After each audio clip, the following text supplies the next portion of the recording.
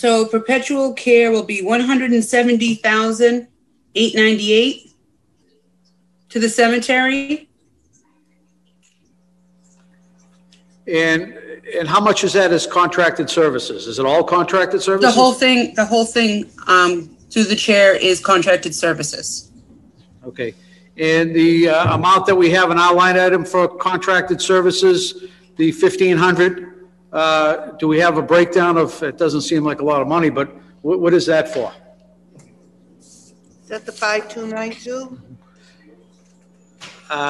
Cemetery contracted service 5380. Oh, they only use that for, like, for example, Concentra. What they use for contracts is other service 5292. That's for groundmaster, $60,045 for the year. Geese control is $1875, and then the rest they use for True Green and Waltham Pest. So where is that line, Mary? I'm sorry. That's 010-491. Yeah, I could barely see the numbers on this. 5292. Fourth one down under ordinary Yep, it expenses? says other services. 85,000? Yep. Okay, and that consists of the contracted services? Groundmaster, Geese Control, Waltham Pest, and True Green. Okay, and that's for a year contract of trimming the, Yes, it's only 60,000 for Groundmaster for the cemetery. Actually, they went down on the. I was gonna say, that seems extremely reasonable. Yeah, they went up on the parks, but they went down on the cemetery. For 60,000, what's What that? information, Vice President Knight? It's been a pet peeve of mine since I Cle- started serving on the council that we contract somebody to mow the lawn. All right, that makes me mental. Like, I don't understand why we're doing this. It's more than that. It's the type of mowing that you'd be doing, Counselor. You're talking a lot of trimming. Right. Around every city. That's Right, but I mean, we're probably contracting close to $250,000 for people to mow the lawn. Across departments where we could hire 5 employees and give them the lawnmower themselves and we could control them 52 weeks a year. Well, again, yeah, I mean, if you could hire the employees, you know, for all the departments, and do it, but, you know, it's labor intense and it's seasonal, Well, they're laborers though, right? okay? So it is labor intense, but they are laborers. I don't know, I mean, you know, the people at Groundmasters employees, all I know is, I mean, you know, they do a good job. They're very reliable. Well, no, I'm not saying that they do a bad job. I'm just saying that I think that, you know, based upon the accolades that you've levied upon your staff, I think that they could probably cut the grass just as well as groundmasters. And I see this as an investment in an outside entity where we could take that investment and put it into personnel here and we could have more boots on the ground. And I've said this year after year after year after year. So much so that last 2 budgets ago, we were having meetings with the vocational director trying to establish a apprenticeship program for people to learn how to become a public work employee. So this is something that really just rubs me the wrong way, to spend, you know, an annual salary for an entity to come when we could have control and direction. I think, what's it get us, 26 cuts or something like that, the contract? Pardon me? Okay, what was that? What's the contract get us, 26? 24? I'm pretty sure it's 24 cuts. 24 cuts, so we're spending 60 grand to have the mow the lawn every other week. Plus for- they do big fall cleanup. All the leaves and everything else in the fall. All right, thank you. Sorry to interrupt, Councilor March. That's all right. Councilor Marks. Just if I could follow up, so the perpetual care, does that not include contracted services also for groundwork as well? What? I'm sorry. Mary, the perpetual care, the 170,898, does that also include groundwork? Yes, in that you would, how Alicia puts it in the budget, that in the sales of the lots too. I think the sale of the lots goes into the payroll. That money goes into the payroll, offsets the payroll, and perpetual care offsets the ordinary budget. Right. Point of information, last year, the years before, it used to offset. Now it supplements. It's being added to the budget. It's not offsetting costs. So it's not like we reduce the ordinary expenses by the perpetual care. We're actually adding the perpetual care to the ordinary you're voting. So knowing that, what's the actual dollar amount we're spending for care and maintenance of our grounds at the cemetery? It's the total ordinary expenses of 196,000 plus the perpetual care number I gave you. And that's all contracted out? Yes, So we're spending about $366,000 then? correct. Right, so it's far from this 50 or 60 grand, you're right, that's a huge number that's being contracted out. Okay, thank you. Councilor Morell. Mr. President. Thank you, Mr. President. I just had one question about the FY22 goals. It mentions two, securing funds to create another lawn and securing funds to update and improve the cemetery office, garage, et cetera. What areas are you looking to secure those funds? As far as the structures are concerned, Counselor, everything. I mean, the building in its day, the architecture, I could just imagine, it was very, very, very nice. And quite honestly, limited repairs, replacement. The entire facility, I mean, needs a complete overhaul. Sure. Oh, I just mean what options are you looking at? What fund options would this be? Oh, like? the funding source? Oh, that is repairs and maintenance. That would be 010-491-5290. Okay. So they are included in this budget because the way it's worded in the goals, it says secure funds too. So it makes it's worded as if it's not in this budget. So it is. Well, this is for like the ceiling, the floors in the office, counters, and, you know, Bathrooms. the bathroom. Okay. in there. Okay. And same thing for the additional lawn is in this budget or it's not? Oh, that's not in this That's one. not. No. Okay. No. Okay, That but- is a capital project, and I think for, there's a big pile of dirt up there that they're putting out a contract For disposal. to dispose of it. Okay. So the lawn is a capital project, but the update to the cemetery office, et cetera, that's Yeah. in this budget. Right. Okay. Thank you. Councilor Scarpelli. Thank you, Mr. President. Not to beat this issue to the ground, but again, part of my notes before Councilor Marks and Councilor Knight brought this forward. Again, did we do an analysis and talk about hiring more cemetery employees to focus on, waste removal, leaf removal, and just mowing and trimming? I mean, there could be a division in there before we're paying just for that. Is it something we have visited at all? Quite honestly, what all I've visited was getting back funding and backfilling what I lost. Okay. Which were two positions, Counselor, which again, we're going through the process now as we speak. I wanted to get at least that back. Yep. Which I thought, it was going to be an uphill battle to get them back. But, knock on wood. So again, I like I said, Mr. Cairns, you're doing less, you're doing more with less than any department in this city. I mean, we're adding more funds to the school department. We're figuring out different avenues, hopefully to help you with this federal aid. But I think, again, if we could add this to the report, I'd like to see a cost analysis done with hiring. Again, there's a trend here. Hiring 3 more employees for the cemetery and looking at, and the offset, not coming from the general budget or the operating budget, but looking to these outsources that we're, as well as the 2 positions that's a given in my eyes. So I don't, as well as the 2 positions, but looking into hiring 3 more positions in the cemetery to offset what we're giving to these outside agencies. It's $60,000 for a cut. That's an employee.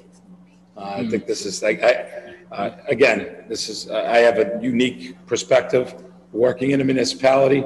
So they're looking at $300,000 they're putting into the budget just to change their weed whackers to electric, and how daunting that is. But we're looking at mowing our lawn with scissors, it looks like. So, I mean, if we can, I'd like to add that to the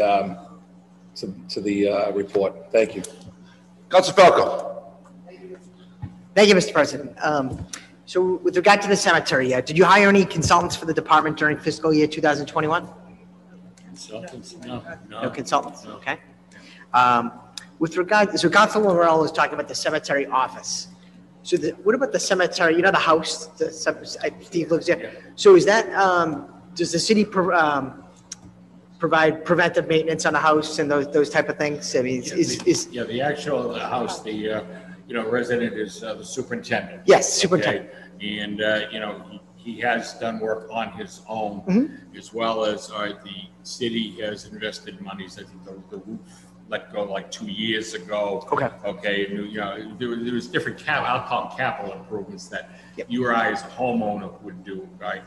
It was done internally, and the cost was picked up by the city. Yeah, I just want to make sure that the city is maintaining the house. And making sure it's, if this, as we all know, if you own a home, the preventive maintenance is key. And I just want to make sure that, that's getting, it's getting maintained and, that type. I mean, I know Steve's maintaining it, but I mean, some of the things that are above and beyond, like, the roof, that type of stuff, I just want to make sure it's getting done when it needs to get done. So A lot of work got done in 2015 when we had the all that snow we had. Okay. Yeah, a lot of work got done up there then too, because they had damage. I have another question for you. Someone had asked me recently about space at the cemetery. And of course, as time goes on, we run out of space. Now, years ago, I think you could buy plots that would hold up to 10 people, 8 people.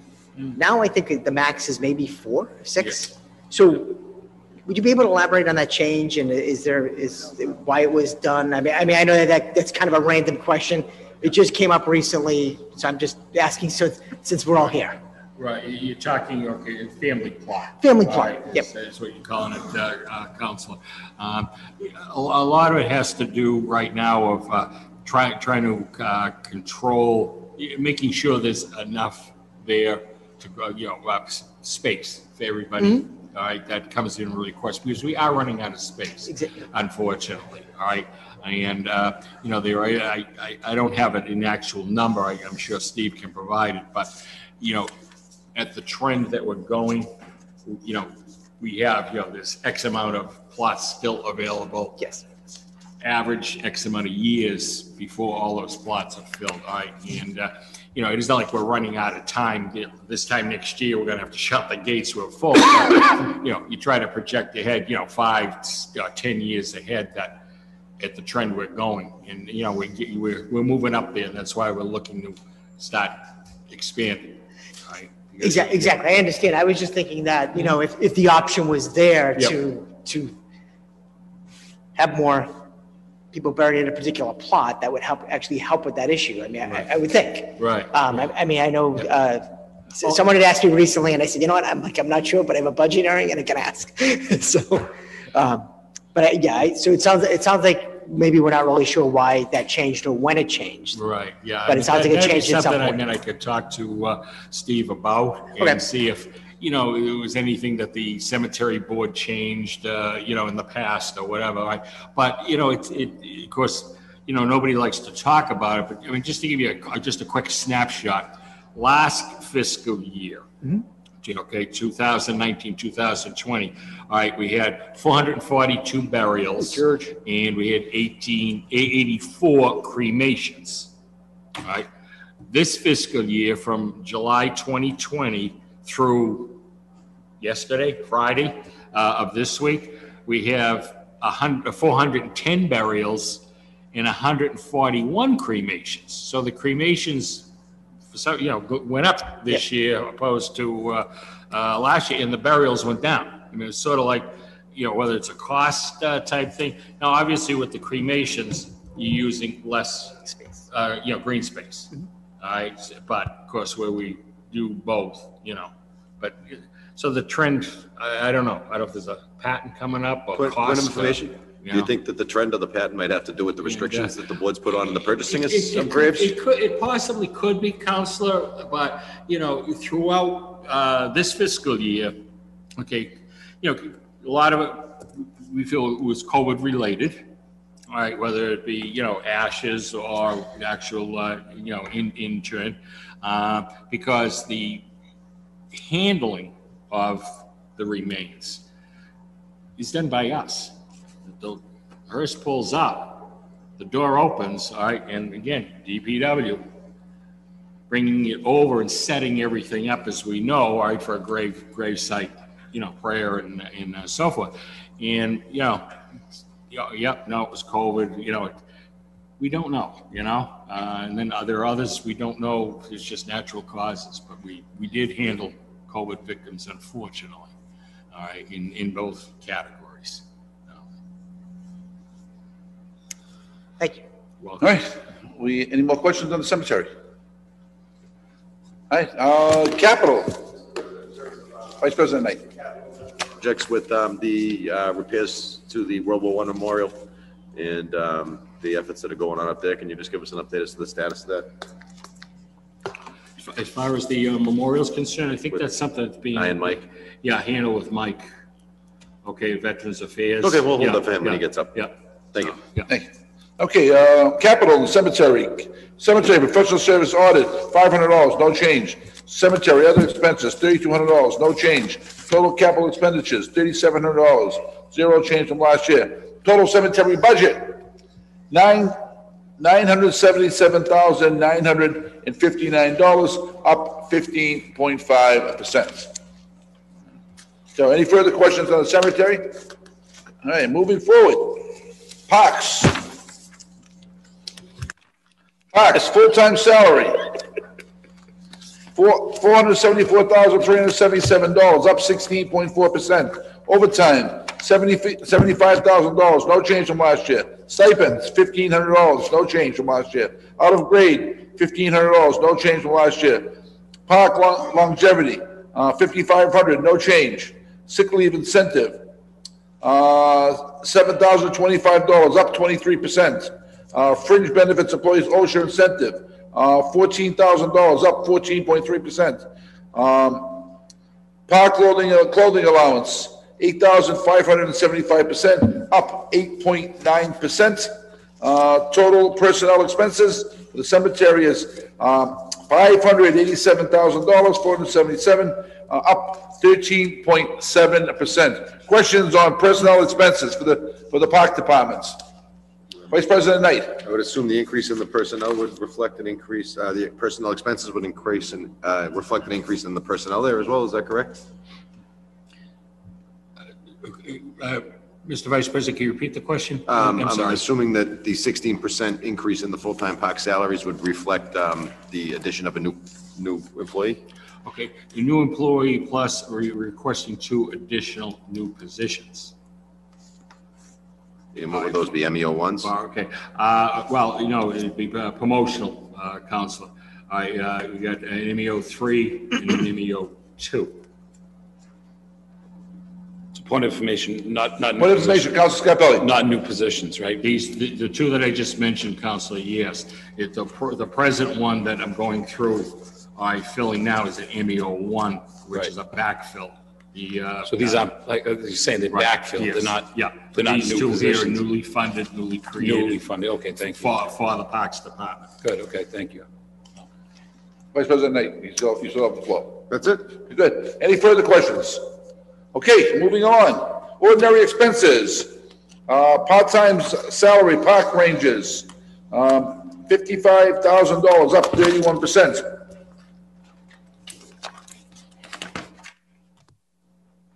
Park utilities, $4,000, no change. Park repair and maintenance, $1,500, no change. Park other services projects, $40,000, no change. Professional technical services, other, $163,000, up 9.4%. Communication telephone, $750, no change. Park heating and fuel, zero this year, that's been moved, so it's 100% decreased. Park office supplies and other matters, $1,000, down 33%. Park materials and supplies, $25,000, up 19%. Park gas and oil, $20,000, up 11%. Parks food service for the inmates, $14,000, no change. Park safety uniforms, $200, down 33%. Supplies, parks for the courts, $6,000, up 50%. Parks Conference, and Training, $400, stay the same. Park Pool Pond Utilities, $0 this year. It's been moved over. Park Pool Pond Materials and Supplies, $1,500, no change. Park Pond Pool Contracting Services, $9,800, up 390%. Park Pond Pool Telephone, $1, no change. Park Pool Pond Maintenance and Material Supplies, $300, no change. Park Pool Pond Other Supplies, $6,500, no change. Total ordinary expenses for the parks were $348,000, $951, up 11.9%. Point of information. Point of information, President. I moved $4,000 out of utilities back to the facilities department, so the utilities are gone. So the total ordinary is actually $4,000 less at $344,951, which is a 10.6% increase. Thank you. Mr. President? Vice President Knight. If we could just get a breakdown of what contracted services are covered under account number 5310, please. 5130 is Boyle, that's our irrigation 5310. contract. Pardon me? 5310. I don't know if you said 5130 or 5310. 5310, yeah. You're talking about the 163,000. That's correct. All right, Boyle, that's our irrigation contract. That's about $2,200 per year. Groundmaster is 130, maybe 131,000. And we're trying to get this, it's called Turf Tank for the ball fields. Mike Nestor can tell you more about it. What it does, it assists them doing all the line markings on the fields and all that. So it's the machine itself, plus it's run by GPS. So that's that. So we're spending $131,000 to pay an outside contractor to mow the lawn. I knew you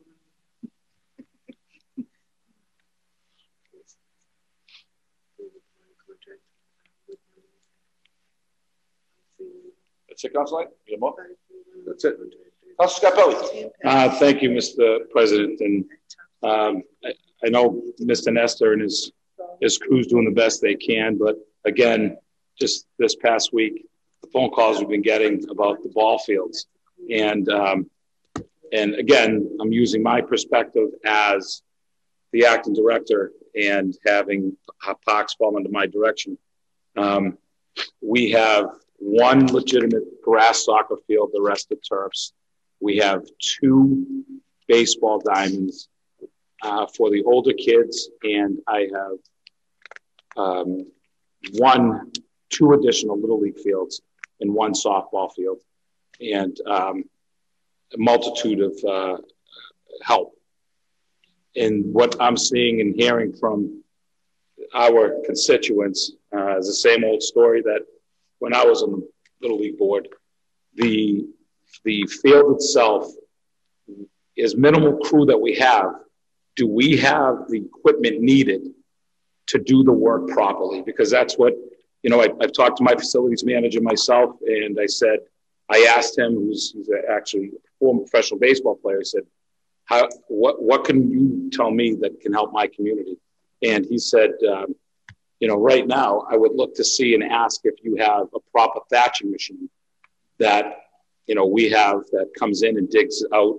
First thing they do, digs down 4 inches, takes out all the roots. Because that's one of the biggest concerns, the biggest issues we have, that the infield, these crabgrass is going through because we properly can't get to the root, and it just keeps growing, which then provides a dangerous impact for Little Leaguers and softball players that this is happening. So I know we're doing a great job on the soccer fields, but the majority of them now are turf. So that's a no-brainer. But you know, you're hearing the issues with our Little League parents and our softball parents because the fields are subpar. And I've seen the pictures. I've gone out, witnessed it myself. They're not wrong.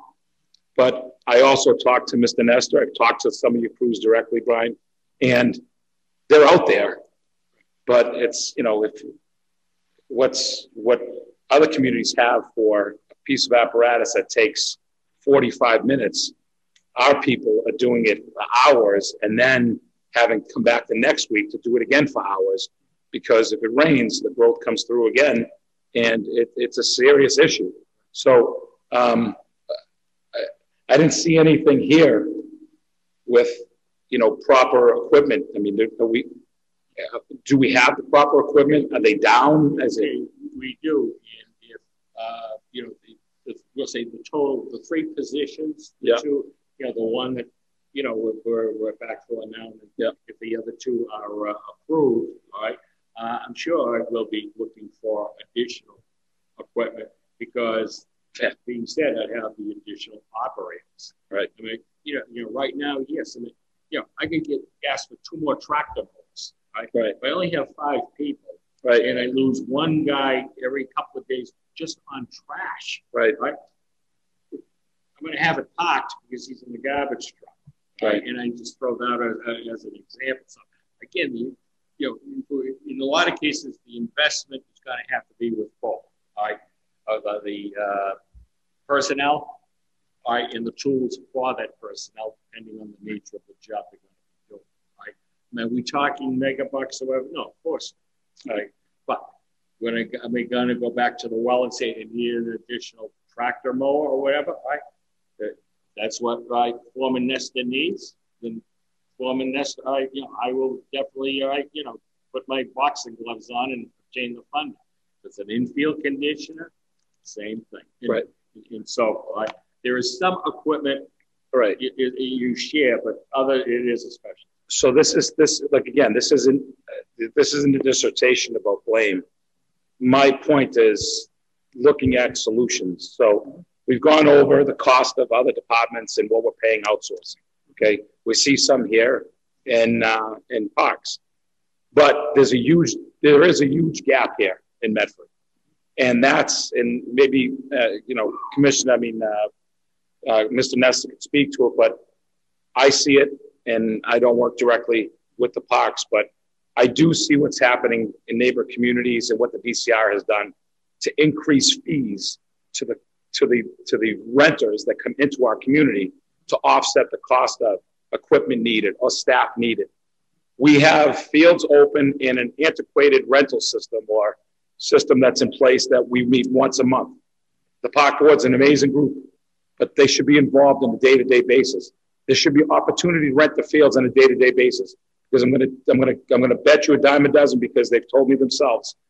Big organizations like Boston Ski and Sports and these Velocity Sports, they come in and we've raised their rates, and they've said that's fine with us. We're just going to put it back onto the customer, which isn't a big deal. These are mostly, poor Council Bears' friends and that are age group that said, I'll pay the extra $5 and I just take one off the pup. So it's fine. So that's easy. But what I'm saying is, we have gypsies. This is what we call them in the field, all over our fields.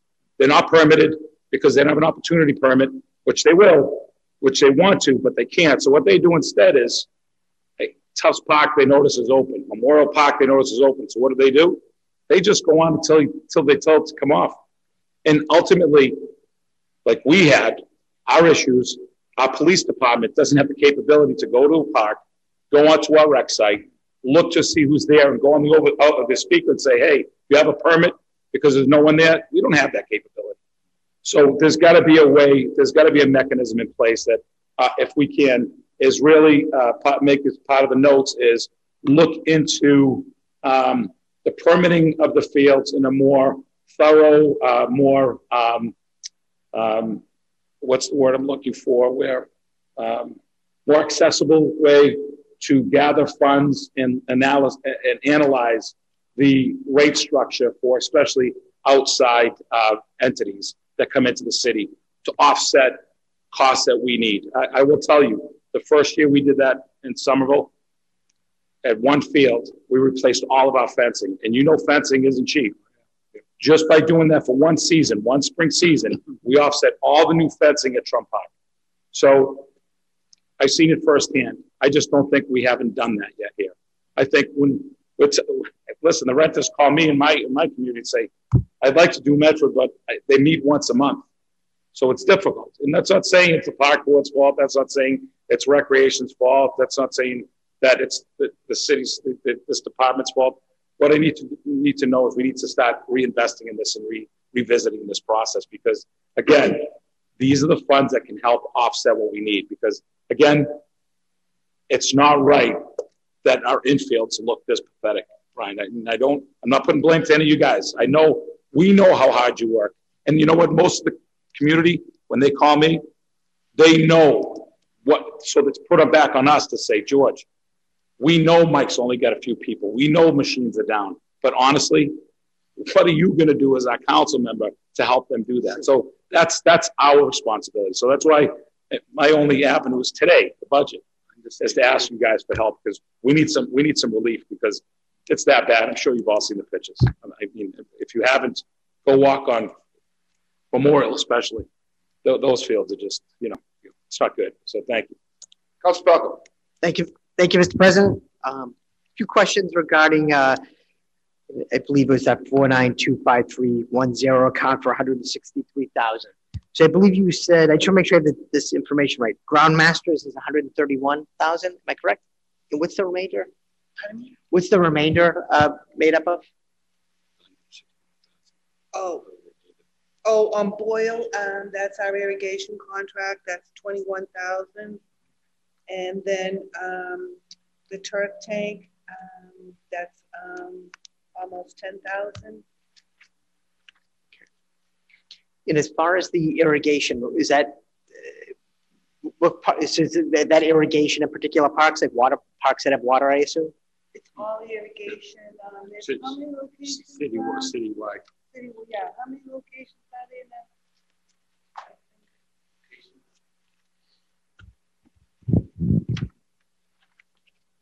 That Mike Nestor, Park Department. That irrigation is for the Little League fields, some soccer fields, some islands that are in the city that have them, where there's plantings, the front of City Hall. So basically all the public spaces in the city that have irrigation, islands and stuff like that. Does this company, do they basically maintain the irrigation systems and make sure they're working correctly? Monthly inspections. They just opened them this past Thursday and Friday. They do a monthly inspection.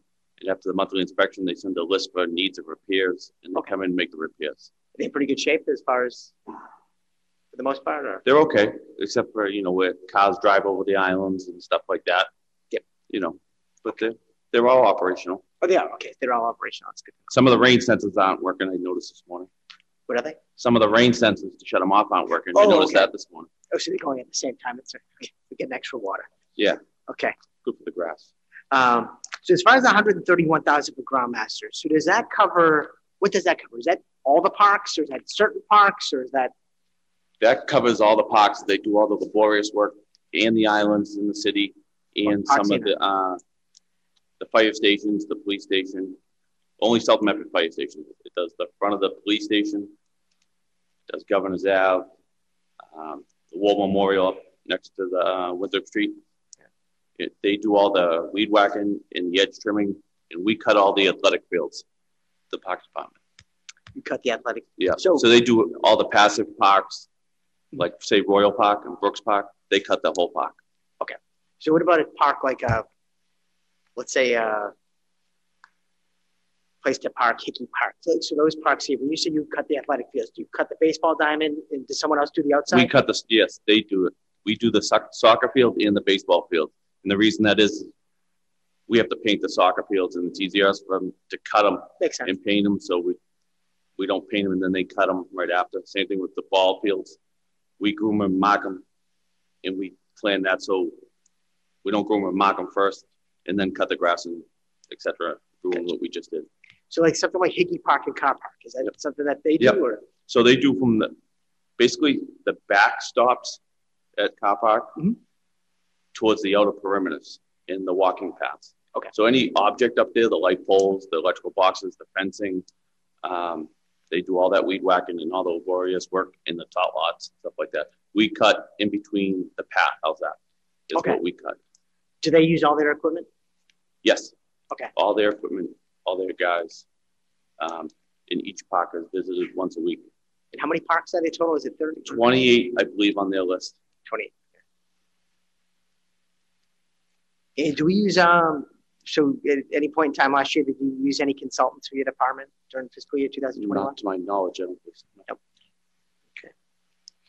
Okay. And how many weeks is that for, Ground Masters? Is that 24 to 26. 24 to 26 weeks? I believe it is. It's in the budget. It's cuts. Cuts. So they start roughly about end of April, and we try to stagger it out for the busy season to get us through to October. The interesting part is with the fiscal budget is my season is half it's in fiscal 21, half it's in fiscal 22. So we have the purchase orders for X amount of cuts on 1 year, and then following year, it's probably another a little more than half cuts. Okay. Sounds good. Thank you. Yep. Senior Councilor Marks. Thank you, Mr. President. And I want to thank, I refer to him as Mike Nesta, not Mr. Nesta. I want to thank Mike Nesta and his group, Mr. President. As was stated with the Highway Department, they do tremendous work based on the number of employees they have. I just want to second what Councilor Scarpelli mentioned. Here you have someone that's been actively involved in youth sports and recreation for 3 decades and is employed by a surrounding community and is lending his knowledge and expertise on how things may be improved in our community if we tweak it slightly. And I hope it doesn't fall on deaf ears, Mr. President, because he brings up some very valid points about creating additional revenue and using that revenue back into our much needed updates and repairs of our parks. Mr. President, I have to say that we all voted for it and it was pushed by the administration. The tot lot, the water tot lot at Harris Park, it's like Canopy Lake now. I mean, you can't get a parking spot around the area. I believe they're busing them in from other cities. Really, it's amazing what's going on in that particular area. But really, it's such a great addition. Some of the neighbors may not believe so in that general area, but it's such a great addition to our parks and something that we've spoken about for many years to offer in the community. So I want to thank the administration that moved forward with the park and this council that actually voted on the funding, as well as the Office of Community Development. Mr. President, I believe it falls under the parks, dog parks, Mike. Are you also responsible for the dog park? So, Mr. President, you know, back several years ago, an initiative from residents to create our first ever dog park was successful. And the committee found private funding to create a small and large dog park behind the McGlynn Andrews School on River Bend back there. And we are seeing right now some maintenance being done to the park. But as part of that commitment, Mr. President, that was made through the Stanton Foundation, which I believe was $250,000 or $300,000 at the time, Mr. President, was that we were going to look at expanding the number of dog parks we have. It was great to have this pilot that started off. I believe it's been successful in talking to residents. Every so often when I ride my bike, I traverse back there, and the park seems to be always utilized. Residents take care of it. DPW and our parks take care of it. Mike and his group does a great job. But there's definitely a need to expand within our community. This location is great. There's ample parking and so forth, but it's not really centralized. And it would be great to have somewhat of a smaller dog park in each and every section of the community. There's tens of thousands of dogs in this community. I believe in the city clerk's on, we license probably about 250 dogs a year through his office. But I could tell you that exists on one street in our community. And I can tell you firsthand, because I know all the dogs in my neighborhood. You know them by first name. And you know, we have thousands of dogs. It's a great place for residents to meet each other. It's a great place for animals to exercise and socialize, Mr. President. And I would hope under this administration, and it wasn't a great cost, to be quite honest with you. Now that we rolled one out, saw what maybe improvements need to be had, you know, maybe some more money's available with the Stanton Foundation, which only funds dog activities, animal activities. There may be more funding. And I would strongly ask and make it part of the committee report that the city administration look at expanding the number of dog parks within our community, Mr. President, because there's a need, there's a demand, and I think it will create for a better situation right now because many dogs are being introduced into our parks that, maybe conflict with people that want to be using the parks and feel the dogs shouldn't be there and so forth. And I think, as we mentioned, there's 28 parks in this community and a number of passive parks. There's no reason why we can't create a number of these small dog parks around the community, Mr. President, to make us really a dog-friendly community. So I want to put that in the form of a motion, Mr. President, that the city administration look at creating with some funding, maybe even the federal funding, if stimulus can be used for pets as well. I think that'd be a worthy cause, Mr. President. So I'd like to put that in the form of a motion. Thank you. And thank you for your leadership on the dog parks. You've been out front on that from day one. Right, don't go away. I just got two questions for you. First question I ask every year: the lights of Memorial. Have we figured out how to shut them off yet? We know how to shut them off. I know, but with new technology, not yet. It's actually DCR-owned land, and like Councilor Scarpelli was just saying about what he has in Somerville: 1 soccer field, 2 baseball fields. We have 15 baseball diamonds. I would love 2 baseball fields. But they're not all lit. But I'm just saying about weeds and fields and everything. No, I'm asking but about the lights. No, we've been working with Alicia Hunt on technology and trying to upgrade it to LED, and the same thing with Columbus Park.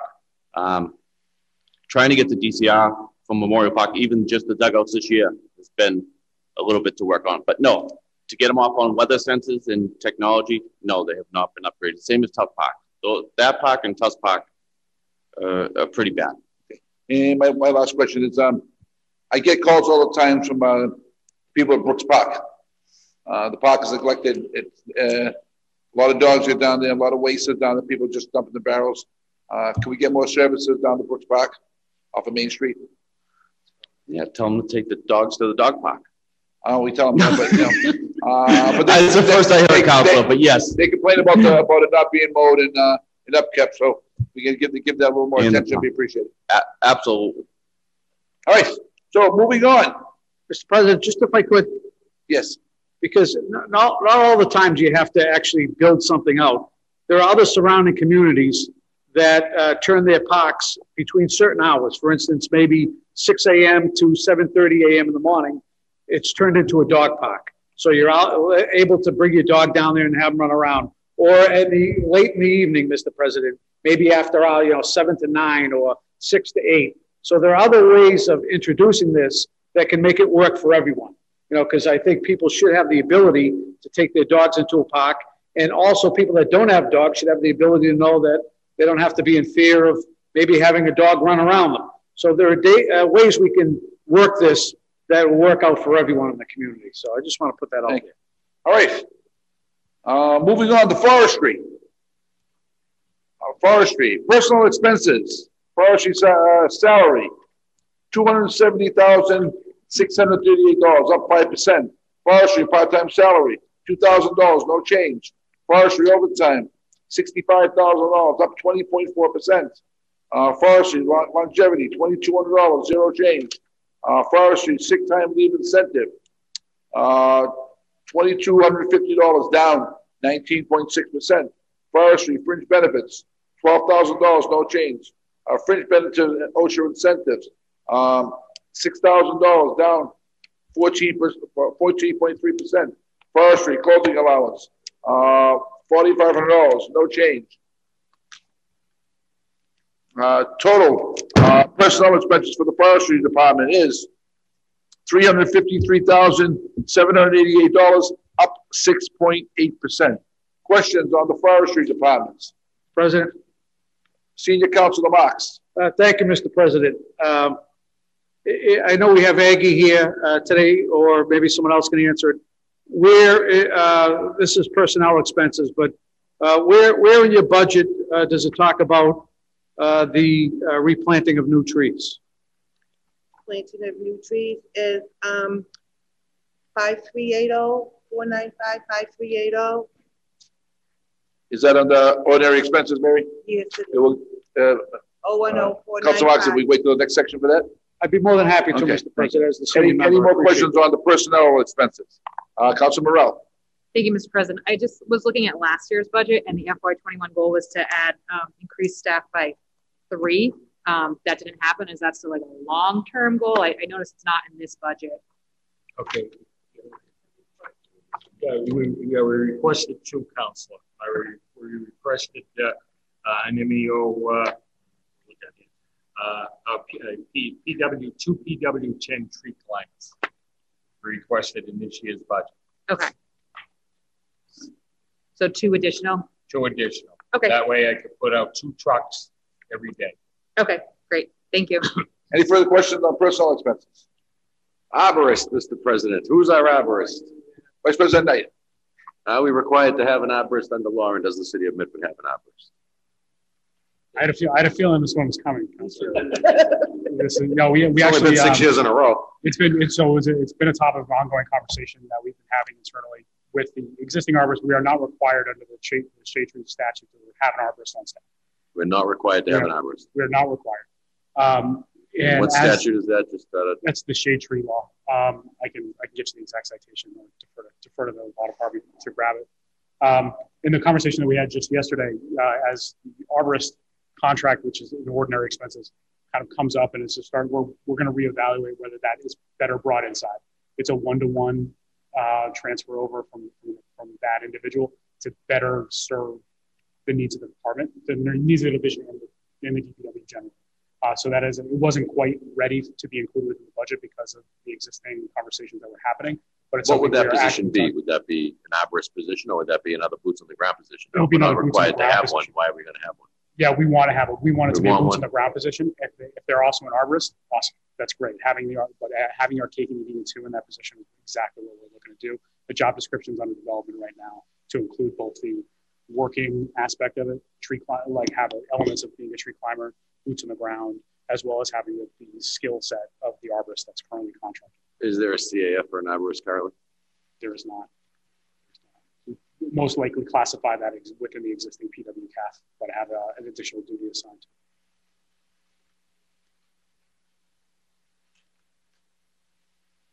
Good.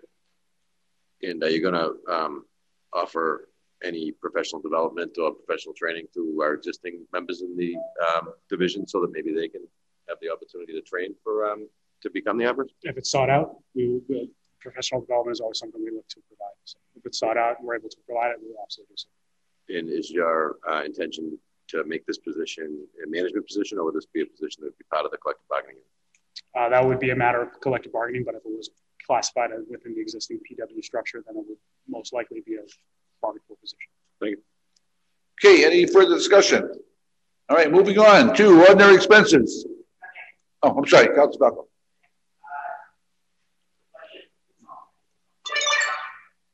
Okay, I'm sorry. Do we hire any consultants for the forestry department in the past fiscal year?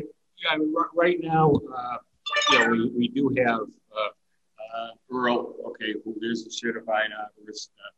He was a tree contractor for many years in the city, and then just sort of sold out his business. But we have him. He would take 3 days a week. And he comes in. And goes from job site to job site. To inspect the condition of the trees that are reported, as well as he and the tree warden, get together to discuss the removals and the plantings of trees, as they come up. There are sometimes, just say as an example, we had a report of like a series of trees that were dying or dead. That Aggie had a little concern that possibly it was natural gas. That killed the trees. That being said, Earl, make a house call, take a look at these trees, and, you know, give me your opinion. This is what Aggie feels. So we run into things like that, that will come up, all right? And, you know, Earl was sort of leaning that, you know, things, but there were no odors of gas, at all, that were occurring. It isn't like, I mean, you know, we had a mean break, all right, and then, you know, they'll tell you, all right, gas means, all right, do leak, all right, and over time, you know, we're highly suspected of that. We have other trees, all right, that, and to this day, and I talk to them all the time, as a result of the COVID, all right, a lot of people are getting deliveries at home. A lot of our trees are getting damaged. I firmly believe, all right, it's the additional truck traffic that are knocking the leaders off of these trees in the neighborhoods and everything else. A lot of times what happens is truck will take a leader off, but it ends up putting a big cavity in the tree. All right, it's actually just like pulling the leader out rather than snapping the leader, all right? Again, it's a case of Earl, Aggie, okay, is this gonna survive or do we go all the way and drop it? So there's a lot of diagnoses that go into the trees. Not only from what you can see with the eye, but Earl goes up in the bucket. You know, again, depending on the situation, top down with the examination. So I mean, that way, there's no doubt. I mean, you got two people, highly qualified, many years of experience in their own jobs. So it's like, okay, they both agree. There's no, it's airtight. So as far as Earl goes, is he the only consultant that's being used by forestry? Yes, he is. All right, and you know, to him, I mean, he's like I said, he is retired. All right, you know, the present contract, he's charging $50 an hour. He's a certified officer. Good. Right. On the street today, Councilor, you're probably talking 80, 90 an hour. All right, for the same background to come in and do what he does. So the city is getting a deal in more ways than one. And where would I find his expense in that budget? So basically, you know, how much was spent and what line item in the budget would it have been charged? That would be 5292. 5292? Yep. Is it the second line down? Yep, 010495592. In ordinary expenses, Mary? Pardon me? And the ordinary expenses? Yes. That's 80,000. Plus I added a little bit because with all the different storms we had in the past year, we had to have arbitrary come in, and we spent probably about $14,000 last year on removal of trees. Okay. And as far as, so is Earl scheduled out? Is he in every day, or is it just on an as-needed basis? Or? Three days a week, Councilor. 3 days. Full day. Yeah, usually Tuesday, Wednesday, and Thursday. But obviously, of course, you know, I have the option, like, I don't need you tomorrow, or I need you on Friday. You know, but so if need be, he can come. Yeah. But he's always available by phone. I mean, you know, if something were to come up. You know. So he's working 3 days a week, 52 weeks a year?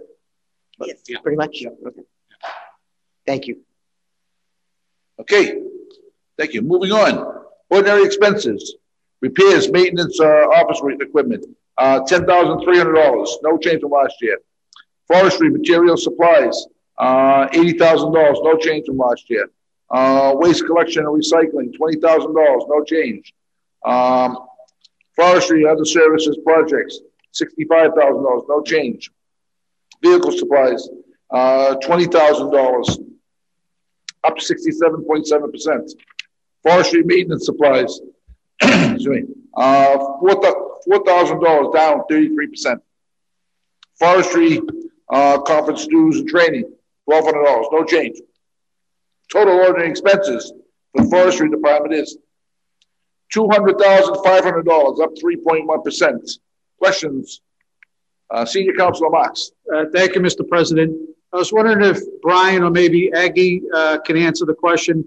We used to receive an award almost on a yearly basis regarding Tree City. And what is the criteria for being named Tree City? Oh, there you are. Thank you, Councilor. There are 4 requirements to earn the Tree City USA accreditation, and it's a certain amount of money per capita, which it's very low. It's like $3 per person. You have to have a tree warden. You have to conduct public hearings, and you have to. I'm sorry, that's a 4th, but those are 3. It'll come to me. And we've just received notice that we've earned it for the 23rd consecutive year, which is wonderful.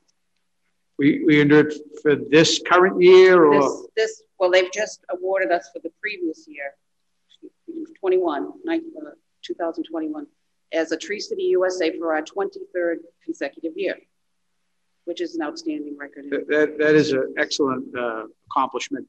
So that leads to my other question. In the past 15 months, how many tree hearings have we had in the city of Medford? We have not been required to have any hearings. You've not been required to have any hearings. They were unnecessary.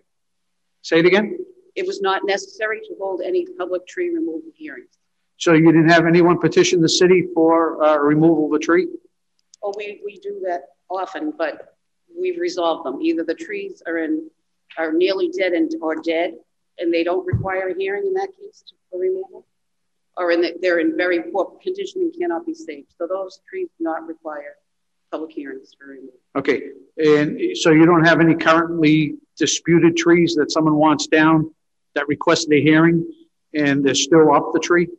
We do. And they have not had their public hearing?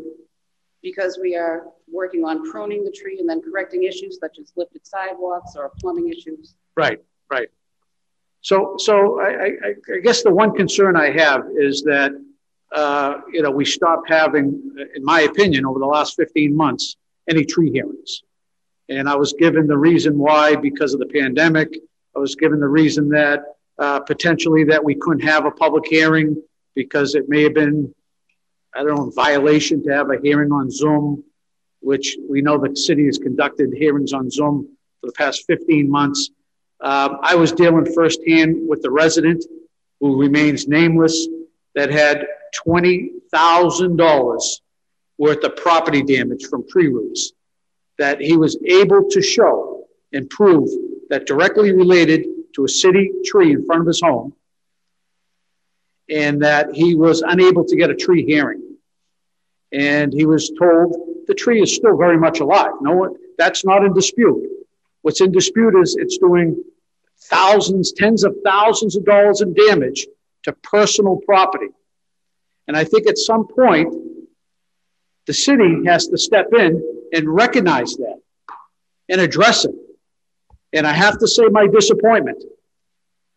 I've always thought your office, Aggie, has done a tremendous job. I always thought you did a tremendous job. The way this one particular case was handled, I have to say it was not handled appropriately. And still to this day, this has been going on for, I think, close to 2 years, it's still not being handled appropriately. And we had the commissioner out there. We had the head of the foreman of highway out there. We had the arborist out there, Mr. President, who at the time the arborist thought the tree should come down because of the condition of the tree. Yes, it was still alive, but the condition of the tree, it was in poor condition. And to this day, there has not been a public hearing on this tree. And eventually, this homeowner is going to incur more cost, without a doubt. He's already $20,000 into it. And that's not a pie in the sky. That's reports that were given and reports that shown that this did damage to his water pipes going into his home. It tore up his driveway and has done $20,000 to his lawn and everything else that he was able to report. So I need to say that I find that extremely frustrating. No one wants to take a tree out. Believe me, no one wants to remove a tree that doesn't need to be removed. This wasn't being removed because someone doesn't want to rake leaves anymore. It's when it does personal property damage, I think the city has to recognize that and step in at some point. And I have to say that really has bothered me to this day, and it's still unresolved. And I would hope the city, I think you know what I'm referring to, takes a closer look at that because it's unacceptable. It's unacceptable in the city. My other question is, there's 60,000 for, or 65,000 for new trees. What did we, so we expended 53,000 as of March out of the 65,000 for last fiscal year. And is it safe to say that if we had more money in that account, we could plant more trees in the community? Yes. Right. So I would offer, Mr. President, in the form of a motion that this budget be increased by $30,000. Mr. Gordon, did you get that? From 65 to $95,000, Mr. President, and see how that goes for this fiscal year. If we're able to, which I believe we have a number of areas that trees that are dying or need to be replaced, trees around the high school, Mr. President, in our square. I know we've done some work, but there's still a number of dead trees that have been up for a while around. The back of the sidewalk program, I believe that still exists, Aggie? Is that? I'm sorry. The back of the curb program where we plant city trees on private property? And how successful has that been? Yes, Councilor, it's called Back of the Sidewalk program. Back of the sidewalk, yep. So on private property with a homeowner's written permission, the city may plant on private property a public shade tree. And the ownership of the tree reverts to the homeowner after 2 years. And that's to protect the homeowner should the tree fail after planting. Right. So if we were to add to this budget, we potentially could promote this once again, because when I mention it to people, I think I'm the only one in the city that knows about it. Really. And so I think if we promoted it, we'd have more trees in areas that otherwise we couldn't put a tree because potentially its location, the sidewalk's not wide enough, whatever it might be, to power lines. Right. And we can add more trees. And I think that's the intent in our community, right, which separates us from some of the other surrounding communities, that we have so many shade trees.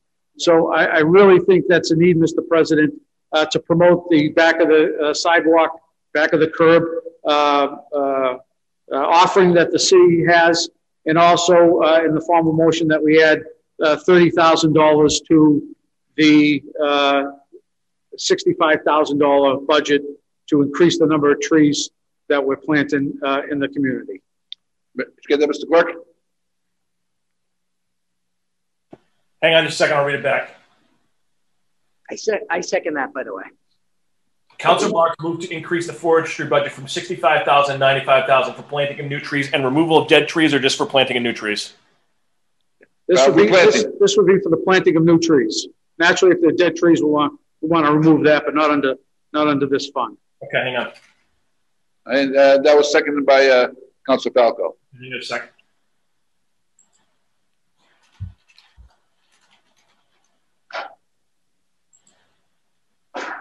Got it. Bless you.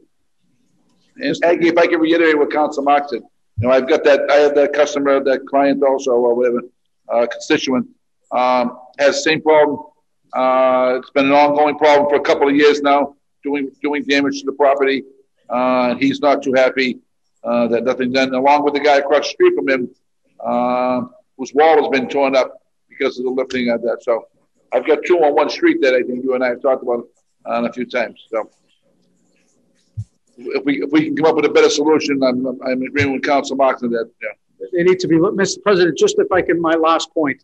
Also, as we all know, when utilities come into our community, many of which have their own arborist and their own tree service, tend to V out our trees. And I know Aggie knows that this has been a concern for a number of years. I don't know what policies or procedures we have in place to make sure at least there's a safeguard when this is happening. But some of them decimate when they come in, Mr. President, areas, full line streets where I've been down, and each tree looks like the letter V.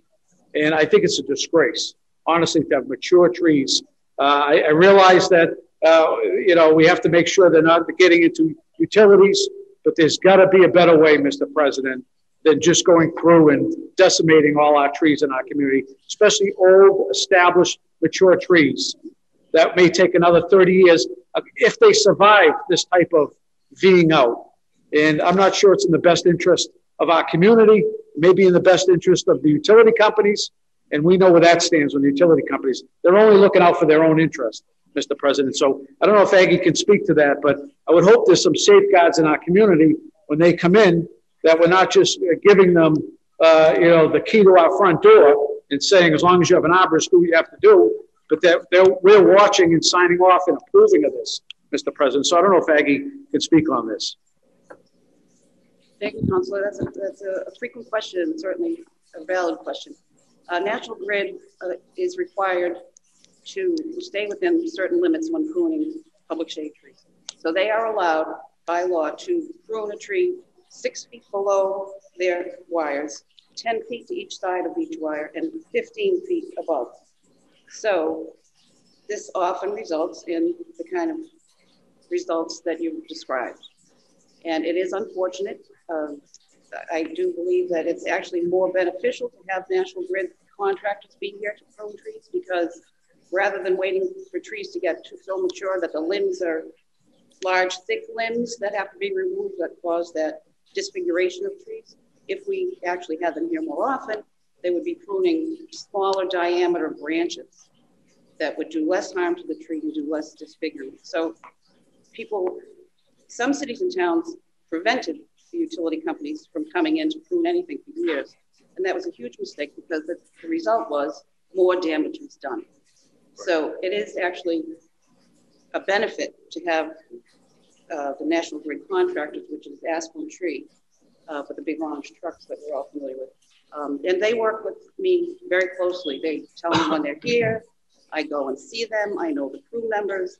So they all stay within the limits. Right.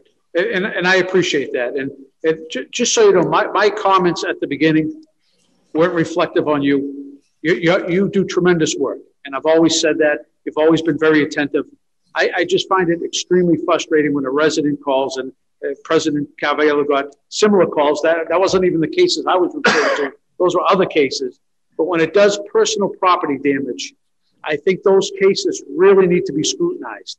And I don't think we should just blanket approach everything and say, well, the tree's still very much alive. We understand that. But when it comes to personal property, I know there's a state law and everything else, and you have to follow laws and rules and regulations. But I think there's got to be consideration when it does personal property damage, that we take a look at this. And to have something outstanding for a couple of years, to me, is unacceptable. But I just want you to know, it's not reflective on you or your job. I think you do tremendous work for what you have. I know you care about our shade trees more than probably anyone else in our community, really.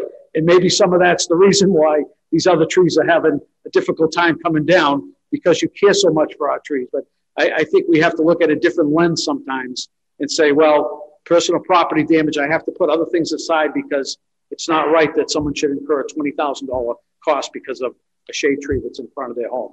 And, if we could plant a smaller tree with less intrusive roots, let's do it. Many of our trees, the roots will go 50, 100 yards. And some of these smaller trees, like the one in front of my home, that constantly flowers, which is a pain in the neck. But that's for another day, because I'm constantly cleaning up after it. But, those type of trees, they don't get into the utilities. They only grow whatever it is, 20 feet. The root system's not extensive. And, and I think those are the trees we're planting now. So we're not going to have the problems like we did 30, 40 years ago when we planted the old maples and everything else that's pushing up the sidewalks. So just so you know, it's not reflective on you. It's just some of my anger when someone comes to me and says, how come you can't assist? You're on the city council. You can't even get me a public hearing. And he told me he applied 2 or 3 times for a public hearing. Now, I don't know how true that is. I believe the gentleman on his face value, and he said he couldn't get one because of the pandemic and so forth. And but those things I think aggravate me, because I want to see city government operate in a fashion that makes sense. Right. And to me, that doesn't make sense if we can't get a public hearing, and if we can't address someone's issue when they're having damage to their home. That to me really oversteps the line. But I just want to thank you, Aggie. Thank you, Council Falco. Thank you, Mr. President. Aggie, thank you for all your hard work. And I do share the same sentiments as my President Caraviello and Councilor Marks. And I've received numerous calls, the same thing, where someone just last week, literally the trees wreaking havoc with their plumbing. And, they had to call like a roto-rooter to come out and literally, do the clog. And it was basically from tree roots. And it's like the 3rd time in a series of years that they've had to call this person to get it resolved. And yeah, it's definitely aggravating. And I do feel like there should be some sort of an approach that we need to take to actually resolve things like that, because it's just going to happen over and over again. And I do feel like the residents really, the way things are set up now, it doesn't seem like the residents really have any type of rights with regard to it, but it's costing them more and more money as time goes on. But my question is different from that, and that is with regard to tree stumps. So, during the pandemic, I started to walk just to kind of get out, get exercise, move around. And I was walking to each neighborhood, and, but each neighborhood was consistent with there's tree stumps we have tree stumps everywhere throughout this city. And, a lot of calls I get, and I know councils have received the same because I've seen them weekly on the agenda, is the removal of tree stumps. And they literally litter our city. And some have been there for years, some have been there recently. And I know the first thing to do is take the tree down if there's an issue for safety and get rid of it. But it just seems like the tree stumps remain for year after year. So I wanted to know, what line item in the budget do we have for removal of tree stumps? Is there a line item that we can specifically point to? Disposal of the tree stump. It's the highway department. They go out and break out the sidewalk and remove the stump, and we have to repair the sidewalk. Is there a contractor that comes in and removes them? No, but Aggie's working on a funding with Alicia across the hall on that, and engineering helping put the contract together. Yes, that's Point of information, Mr. President. What information, Council Marks? That was, and I appreciate Councilor Falco bringing that up. I asked that question during highway, and I was told to wait till forestry regarding tree stump removal. And now you're saying it doesn't come under your budget. Yeah. Well, no, it does. Removal, I mean, removing the stump, having the stump removed, taken, grind it down. And, Does that come under your budget? that comes under forestry, yes. What happens when they do pull out the stump, they bring it up to the cemetery. So then we get a contractor that goes up there and removes the stump because they pile up at the cemetery. Okay. Yeah, I mean, the way the process works is, tree comes down. Oh, we have to take the tree down. Forestry takes it, they flush it, and then move on to the next job. Now, if the stump is in grass or whatever, which those are the ones you like, forestry will return again at some point and grind it. But a lot of them are in concrete or asphalt. So then that requires the highway department to go out, break them up, jackhammer, excavate everything, and then physically pull the stuff out. Sometimes it even involves, the curbing, taking the curbing. Once they remove it, then they have to rebuild that existing section of sidewalk. So is there a line item in the budget for stump removal? Is that, there's no, Payroll because they're okay. So as far as so is there any plan to remove stumps? I feel like there's no plan at all. I feel like there's no plan at all. I mean, I've seen these stumps all over the place. I know we put in, I think we approved a paper at one point in time to redo sidewalks. I don't think it was associated with stumps, but it was associated with stumps? Yeah. Okay, but is there a plan to remove stumps? Because I've seen the stumps are all over the place. I know I get calls, people complaining about it all the time or concerned about it. They don't want to stump in front of the house, and I don't blame them. And the thing is, they've been there for years. So is there any plan to remove stumps? Yeah, I mean, to Aggie and Mary's point about working with, there's a plan in place to use CDBG funding of $150,000.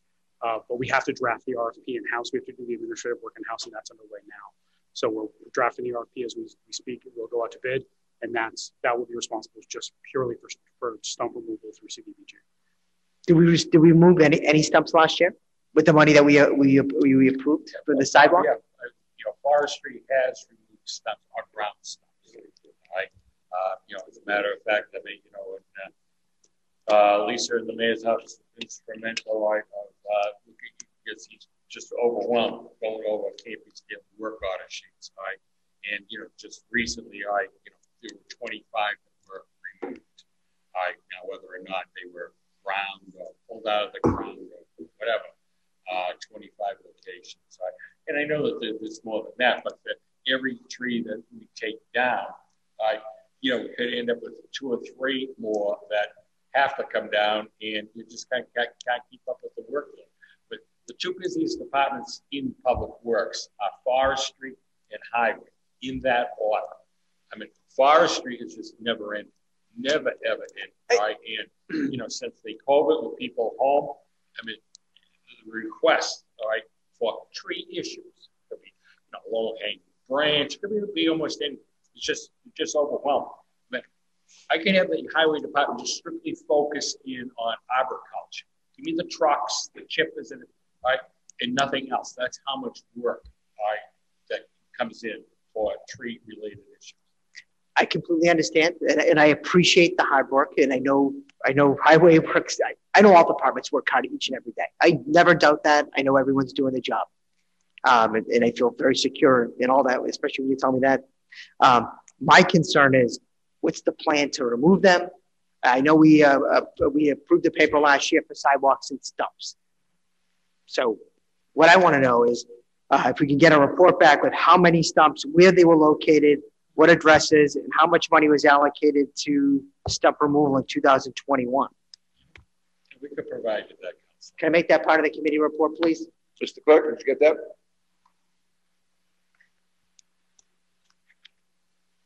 Hang on. I got a problem here with my screen. Okay.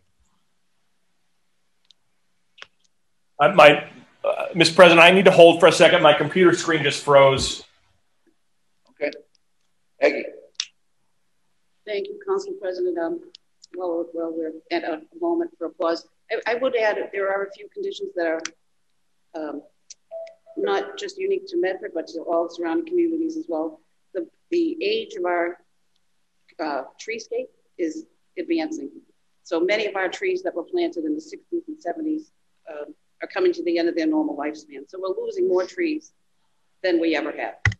And this is again, it's part of climate change, part of the severe storm events that we have more often than we ever did, the severe drought, and quite honestly, lack of maintenance, because we don't have the staff to perform maintenance on trees to help them remain in better health. And also the stump issue. I mean, that complicates the stump issue because we lose so many trees. The stumps have actually increased. We have now over 500 stumps. So a couple of years ago, it was less than that, but it's become a problem, and we're working on that on several fronts. So recently, we have been able to try to seek out bids for stump removal, specifically on stump removal from outside contractors. I've contacted several. Only 2 companies have gotten back to me to express interest, and we're awaiting those estimates. So is that related to the CDBG $150,000 that is separate? Okay. So I mean, but yes, but the CDBG money is $150,000. Tim and engineering and folks have been working on it together to identify the priority stumps in particular areas covered by CDBG funds and where we can replant. We're required to plant within view of where a stump is removed. Sometimes we're not going to plant under low wires or near a hydrant or an intersection. So we're working together to get that moving ahead as quickly as possible. So I mean, 500 stumps. To me, that's a significant problem that needs to be addressed, and a plan needs to be in place to take care of it. Because I mean, like you said, if the treescape's getting older in age, that means that 500 in a year or two could be 700. And then before you know it, you're spiraling. But the problem is spiraling out of control, and we're not addressing. Kept freezing, and when it came back, it came like this. I got to get it back in the. I could ask you another question while we're waiting for Adam's computer. So the $65,000 that the appropriation for trees, how many trees does that represent? 65,000. The increase 10 years ago or 11 years ago, each cost per tree for a delivery, installation, and a year warranty was $310. Yep. Which was a fantastic price, fabulous. That cost in 10 years has now gone to $630 per tree. So that, of course, cuts down on our ability with the number of trees that we can plant. So 65,000 divided by, yeah, so say, so it's reduced. We used to be, under 100 trees now. We certainly lose more than 100 trees per year. We lose more than 100 trees a year? Yes, definitely. Which which also could amount to a significant number of stumps. Exactly, right. So that 500 could be 600 next year, 700 the year after, and so on. Well, we keep plugging away, but we haven't. It's been surging, so we're trying to move actively to reduce the number as quickly as possible. Thank you. Is that Council Falco, if you could write that down and get it to the clerk, he's having some technical difficulties, so and get it to him at the end of the meeting, that'd be great. I will do that. Thank you, Mr. President. So, any more discussion on forestry? A couple things, Mr. President. So what I'm hearing here is that I think that we could really address the removal of stumps in this community procedurally versus, the way we're doing things. I think is kind of a crazy process. If we know that we're going to cut a tree down, we know that tree's going to have a stump. So why don't we send out a whole crew that can just do the job from beginning to end and just actually finish something we start, right?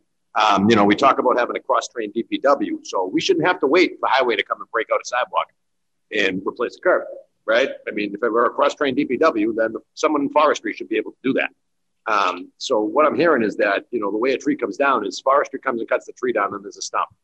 Then we don't have anybody that's able to grind a stump and we don't have the equipment to grind a stump in-house. So then we got to put that out to bid and then we got to get a contract to do that. We do have the equipment. Presently, you have 2 people in forestry, all right, that handle the tree, all right? They don't have a heavy equipment operator, okay? They don't have a big dump truck right now. If I have the people, okay, they can borrow the equipment from highway. I don't need the added expense of new equipment, all right? But well, it sounds like you do need the added expense of new equipment because we're not getting the job done. Okay. Well, it depends on the category, it depends on the department, council, all right? I mean, presently, I have, all right, several backhoes between water department, cemetery, and highway. There's always one available, all right, if I have the bodies for forestry. But right now, all right, the decision would have to be made, all right, do I pull that stump today or do I cut this tree down today? Because again, only 2. That's an operational decision. You know what I mean? I'm more concerned. I think everybody behind this rail wants our operations to improve because what we're seeing is the delivery is lacking in certain areas. So I'm looking at this and I'm saying, wouldn't it make sense if the forestry department were going to go out to cut a tree down? They cut a tree down, they ground the stump, they jackhammer it out, they got it all out of there. Then the resurfacing crew can come in and finish it off. You know what I mean? If we're going to start something, let's finish it. You know what I mean? It's like if you're going to make a cake, just put it in the oven and then not put the frosting on it when it's all over. You know what I'm saying? So, I think that it's really an operational issue more so than a financing or a funding issue or even really a personnel issue. It's really how we're dispatching our people to handle these types of problems in the community, number one. Number two, when we talked about a tree canopy and our public utilities, do they have to attain a permit in order to go and do this work around the utility lines, or do they have carte blanche ability to just go out and cut because of the state law? They're allowed to prune around their wires. So they don't have any type of control locally to come and get permission to do this type of work, to block off a street, to be up there working and cutting down public shade trees. They can just say, those are our wires, that's a public tree, so we can go there and do it. We don't have to talk to anybody. New this year, council, they inform me daily which streets they'll be on. Yeah. So I periodically check and see what they're doing and follow up, but they don't have to pull any permits or. No. So the only thing they are required, council, obviously, to be a police. Okay. Right. That or they could be anywhere to shut them down. So is there a way for us to be able to monitor the damage that they're doing to our tree canopy and monetize that? To say, look you've cut down, you've trimmed around your wires in 37 neighborhoods and you've taken out, 10 ton of, green tree, canopy shade tree that was out there. We want to plant more trees, kick in, you're damaging our tree canopy. We want it replaced. Right. Yeah, I mean, we have to we first have to thoroughly research the, any legality. As far as because I asked the question 2 years ago, so I figured we had plenty of time to do that. If it's on the books that they can anytime, any place do whatever they want, then it's sort of a moot point, right? Because what you're talking about, you're right on target. It is everywhere. I have it in my house, right? I mean, everything's a V, right? And I don't know if they're a train of thought or whatever. I know they got to keep things away from wires, but is really the only way you can do it is by that. Oh yeah, I mean, it's to get it done. I mean, that's the problem when you divest from handling things internally and going out and contracting it out, right? I mean, and we've always said that. Yeah, exactly. You know what I mean? It's a race to the bottom. I think that the legality has to be researched first, as far as is there anything that they should be doing that they're not doing. as far as coming in. Well, I mean, is there anything we're doing that we should be, that we're not doing that we should be doing to make sure that we can stop this too? I mean, I think Aggie might have the answer. Thank you, Councilor. Yeah, I'd be happy to add to Brian's comments. Utility companies need to do that pruning to maintain safety and continuous service. So they are required to stay within those parameters that I mentioned, so many feet. 6, 10, but I keep an eye on them, believe me. So I don't believe we're allowed to collect damages because they're allowed to do that work. So our crew also is not licensed or trained to work around high voltage wires. Nor do we want them to. No, so we can't do anticipatory maintenance. We have, they are required to do that. Right. So, so there's no way that we can monetize the damage that they're doing to our tree canopy because of the carte blanche state legislation. Okay. Thank you. All right, so,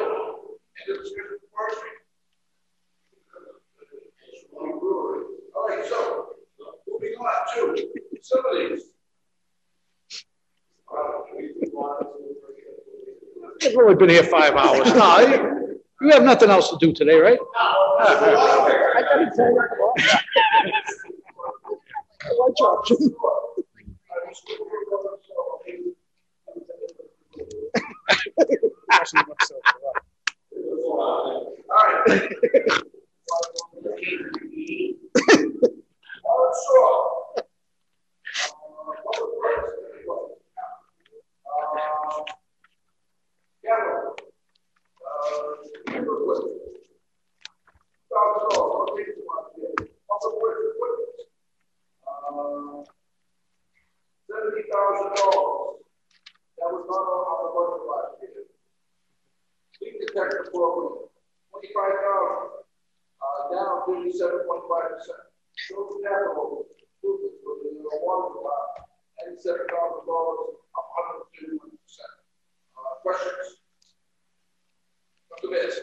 Thank you, Mr. President. I was just wondering why the leak detection program costs went down by such a large amount.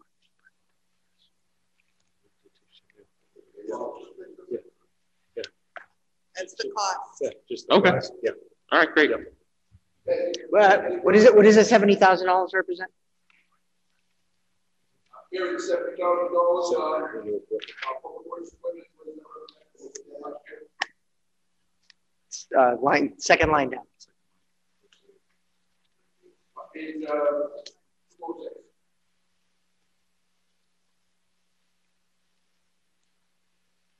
Public Works equipment. That's a lot of like Von Baker's equipment and meters and all that. That's water meters? Yeah. Like, is that replacement water meters? What's it? Replacement water meters? Yeah. As they break. I mean, we're exploiting a new program and upgrading the whole system citywide, but obviously we have to keep them, in business. So what is it? $70,000? Does that represent a certain number of meters? I'm just curious. Is it? I'm sorry. I'm wrong. Okay. I'm so wrong. No, it's all right. Those are too many to count. I completely understand. It's a lot of data. So. Okay, you guys gotta owe me, all right? I'm gonna hear this. New hydrants. Okay. Are you sure? Positive? 20 to 25. It's 20 to 25 new hydrants? 20 to 25 waterless hydrants. Okay. And each one costs about $2,800. 2,800. Okay. Thank you. Any further discussions? All right, moving on. What are expenses? Utilities, $50,000, up 25%. Repair and maintenance of office equipment, $9,000, up 20%. Repair and maintenance of vehicles, $4,000, down 27%. Repair and maintenance of sidewalks, $639,275, up 2%. Repair and maintenance of pipes, $10,000, down 41%.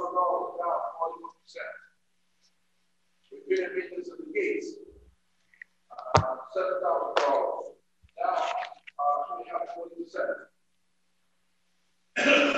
Repair and maintenance of hydrants, $5,000, down 50%. Repair and maintenance of the catch basin, $200, staying the same. Building and maintenance repairs, $31,190, up 15%.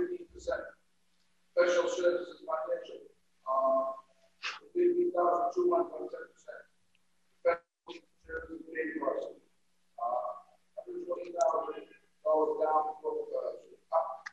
4.3%. Stormwater, $180,000, down 6%. Water main budget, $40,000, stay the same. Telephone, $10,000, stay the same. Postage, $51,000,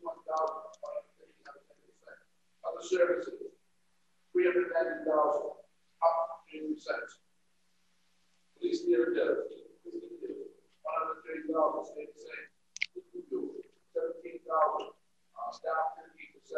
Office supplies, $14,000, down 7.2%.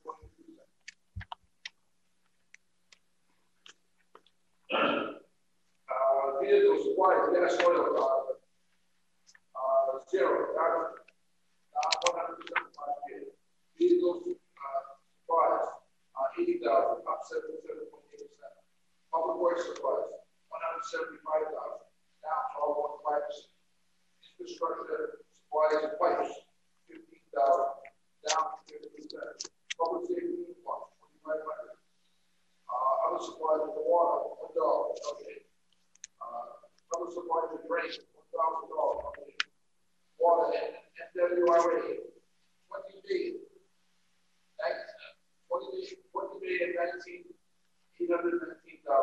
$4.4%. State center, $20,000, travel conferences, $3,000. Insurance payment, $110, classified, $7,000, okay. Total ordinary expenses, $22,425,155,000, up 3.7%. Thank you, Mr. President.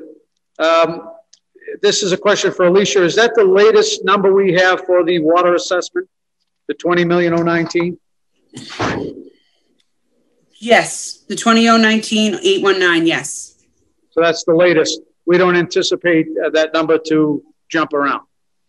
That's the latest one I have. If it changes, I will let the council know.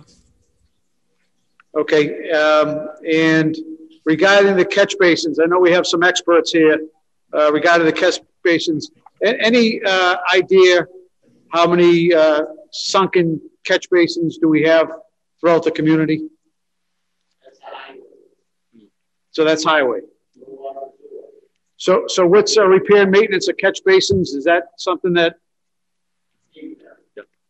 So stormwater is highway, water and sewer. So what budget am I looking at?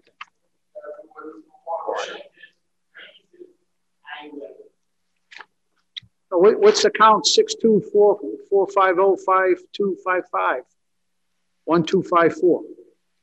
That's RJ Gabriel. That's the contractor that comes into the city. It's basically. That's the clean. It says repair and maintenance, so they don't do any repair then, do they? So it's just the maintenance of our catch basins. Yeah, they clean them. I mean, if they come across a basin that has an issue, they bring it to the attention or to Steve at the end of the day when they, provide, the list of basins they did. They'll say, hey, look, if there's a collapsed basin at this address, Okay, so that's just maintenance. And are we contracting out for the entire city? I know for a period of time we were contracting doing the total city. Rebuilding basins? No, the cleaning. And then for a period of time the cleaning, yes, we are. So we're doing 100%. Yep. Okay. And do you know if they've been done this year or they're in the process of doing them this year? Yeah, doing them now as we speak. They're doing them now as we speak? Yep. It's ongoing. Okay. And who goes to follow up on this contract? All right. It actually varies. Sometimes Steve has the luxury of actually having a guy with them, the whole day. Other times, it's him or he has somebody spot check them. But, the operator, marks, so that way we know from year to year. We'll mark the basin with a certain color, whether it's green, white, red, or whatever, just a quick X, so that way we know that the basin was clean. Right. They used to put a color, right? That's correct. We still do that. So there's a checks and a balances there. So we don't have the luxury of physically having somebody with you all day long, right? At any point in time, we know where we told you to go. You just go out there and spot check. Right. And again, I think we all say this, but truly, the guys in the water department, you know, whether it's on a weekend or 2 o'clock in the morning or whenever it is, these guys are always on call. You know, many of them I didn't recognize because all I see is their head in a hole. Right. And now I see what their whole body looks like. And, you know, it's tough to recognize them. But these guys are truly, let me tell you, the workhorse of our DPW. And I just want to thank them on behalf of the community. They do a tremendous work, and I appreciate it. Thank you. Thank you, Mr. President. I just have 2 quick questions. Just noticing the reduction in repair and maintenance for pipes, hydrants, and then infrastructure pipes. Is that reflective of stuff being offset by ARPA funding, or is that just a reduction in need? Oh, okay, what was the account number, Council? I reclassed a number of expenses out of the water and sewer budget to be considered capital items that lowered some of the lines. Okay, so those are the ones I just mentioned with the significant reductions? Yes, yes. Okay. We tend to fund those through retained earnings. Okay, thank you. And then just looking at the highlights from FY21, I saw it said 220 lead services replaced. Do we know how many lead services remain in the city, or is that something you just find out when you're doing the work? Okay, we keep it on ongoing, you know, total okay. Of it. You know, sometimes it's easy to be checked, but you have to actually physically go in the house. You don't break it out in the street. If you break it out in the street, sometimes it's like, oh, geez, they replaced that 40 years ago. Well, I wasn't here 40 years ago. Sometimes by what's in their house, it could give you an indication how far out it goes. Okay. But you know, but as far we have an actual number of fires what we've done. What you've done, okay, yeah, but yeah, what remains? As far as remain, no. Okay. Yeah. Okay. Thank you. Thank you, Mr. President. First and foremost, thank you to the water department. Like Councilor Marks mentioned, very hardworking group, especially in the winter when it's pipes are breaking and it's freezing out, and that's not easy. And I know that that's really tough physically on your body and whatnot. So thank you for all your hard work. Really appreciate it. You're welcome. Quick question with regard to repair maintenance sidewalks. There's a, let's see, fiscal year 2022, $639,275. So what does that represent? Is that?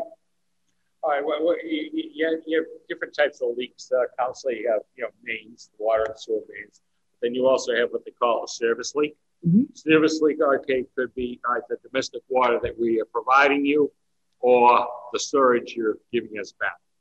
Okay. And, where we own from back of sidewalk out to the street, that's where your service line is. Usually we'll say like the water would be a two inch line. All right. And again, a water leak. All right. Peter goes out there with the crew, they break out the area, expose it, repair, replace, cover it up, and then bring the contractor in to put back either the concrete or the asphalt that Peter broke out to replace the service line. Okay, so it seems we get $323,443.50 that was spent, I'm guessing, through February of this year. I mean, so how many sidewalks does that represent? That sounds like a... What, the 639? Is that what you... Yeah. How many that's our contract that comes in Gatsby, like repair trenches or anything like that. I mean, as far as locations, I mean, we could provide you like service breaks as far as the addresses are concerned. Most generally, like they said, if it's in front of your home, we'd had to replace the sidewalk. Yeah, because that's where it is. I mean, we can gladly provide you, but as far as a grand total, what we've done so far this fiscal year on main breaks, going down the big main itself, we've done 42. House calls or business calls, service leaks, you get 126. All right.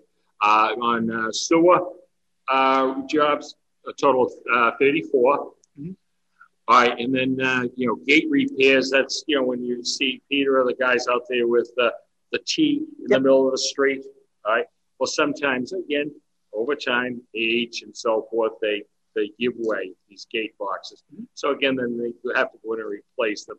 We did a total of 8 of those, and then on hydrants, due to, just age and deterioration, we replace 6. Okay. Right. But as far as the leaks are concerned, as far as the service lines, we have that all broken down, the addresses and everything else. So, No, that's fine. When you look at the account, when you look at the description of the account, it says repair, maintenance, sidewalks. It makes it sound like it's strictly sidewalks, but it's more than, when you think about it, it's sewers, gate keys, all that stuff. So it's, I was just trying to get more information behind the number. It's a big number. So sure. I mean, like I tell people, talking in layperson's terms, all right, the average person, all right, they look straight ahead, or they look to the left or right, all right? In our line of work, it's left, right, up, and down. I mean, because of course of what we're responsible for. And what you have underground, and it's not a Medford issue, it's just inherent of the business, all right? Envision a bowl of pasta. That's what I tell people, all right? You have water, you have sewer, you have natural gas, you have cable. We'll throw fiber optic in for good measure, all right? And once you start, it's a free-for-all underground, all right? Again, that doesn't help matters, all right, when you have a series of different issues like that with all of these roads being carved up. Because it's like, okay, who put that trench in? Was it Peter or was it National Grid? No, I understand. I mean, I think a lot of people usually don't think about it because it's underground, you never see it. So, but thank you for the information. I appreciate it. It helps out tremendously. Welcome, Counselor. Thank you. Could I ask a question on a point of clarification? I know the council had asked to add some funds. Are you requesting that of the mayor? I just want to make sure you're not asking to amend the budget by adding funds.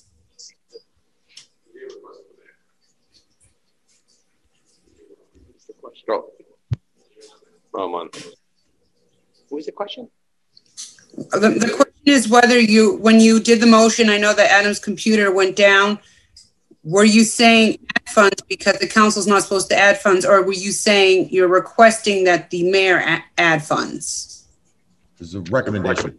A recommendation. Okay, thank you for the clarification. Mr. President, Council Max.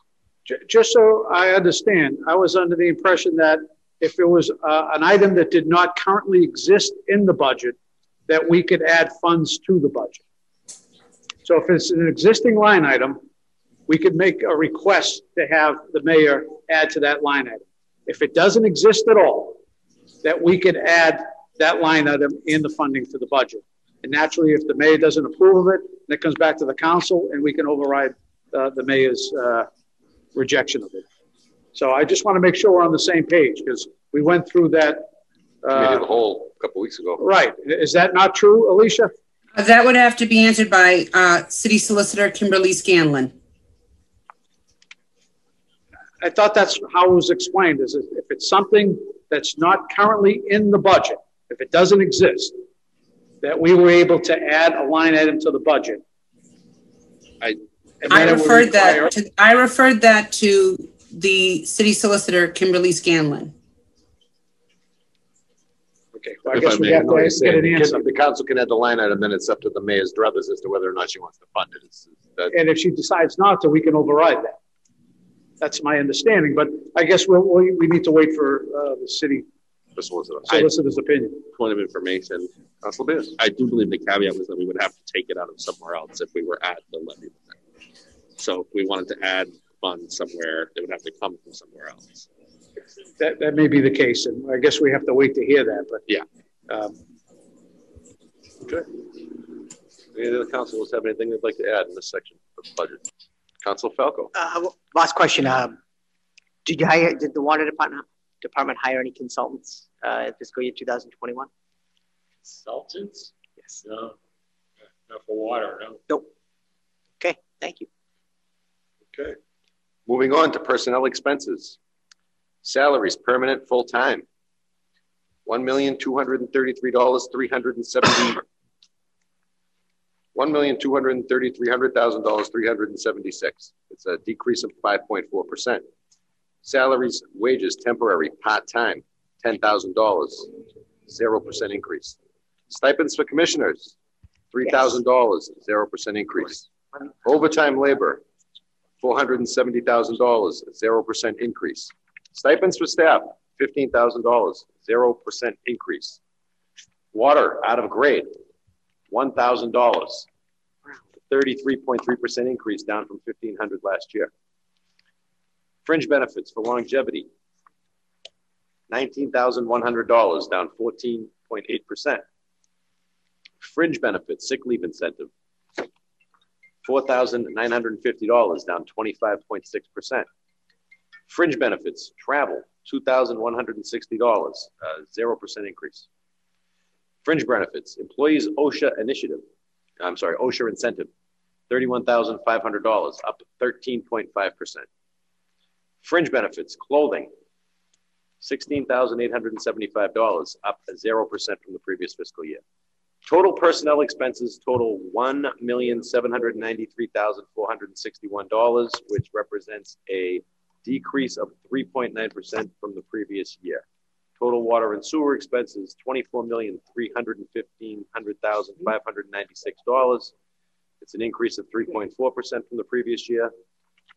Total public works, $24,315,596. It's up 3.4% from last year. Total enterprise, $24,315,596, up 3.4% from last year. Total expenditures, $24,315,596, up 3.4% from last year. Any councilors have any questions concerning the personnel expenses? Councilor Falco. Mr. President, I have to go back to the ordinary expenses really quick. On the last question I asked about the consultants, if you had hired any consultants at a previous meeting, and Mr. McGivern might be able to help us with this. I believe they said there was a water meter project that a consultant had been hired for. Is that correct? Yes. Yeah. Okay. Yeah, it's in the process now. Oh, so it has not been. So a consultant has not been hired yet. No. Okay. No. After you have a meeting, we had a selection committee, and now it's a case of who they recommend. Okay. We're at that level, right? So if I may, how's it going to be paid? Is that a capital budget item, or is that a budget? Is that going to be in this year's budget? Yeah, capital. That's a capital plan. Okay. Do you know how much has been allocated? It's not in my. I have no idea how much it would cost. When we had the meeting, they weren't sure. Ron Baker wasn't aware of the cost. It was just like you said, selecting who they wanted. Okay. You know, there was 3 vendors, environmental partners.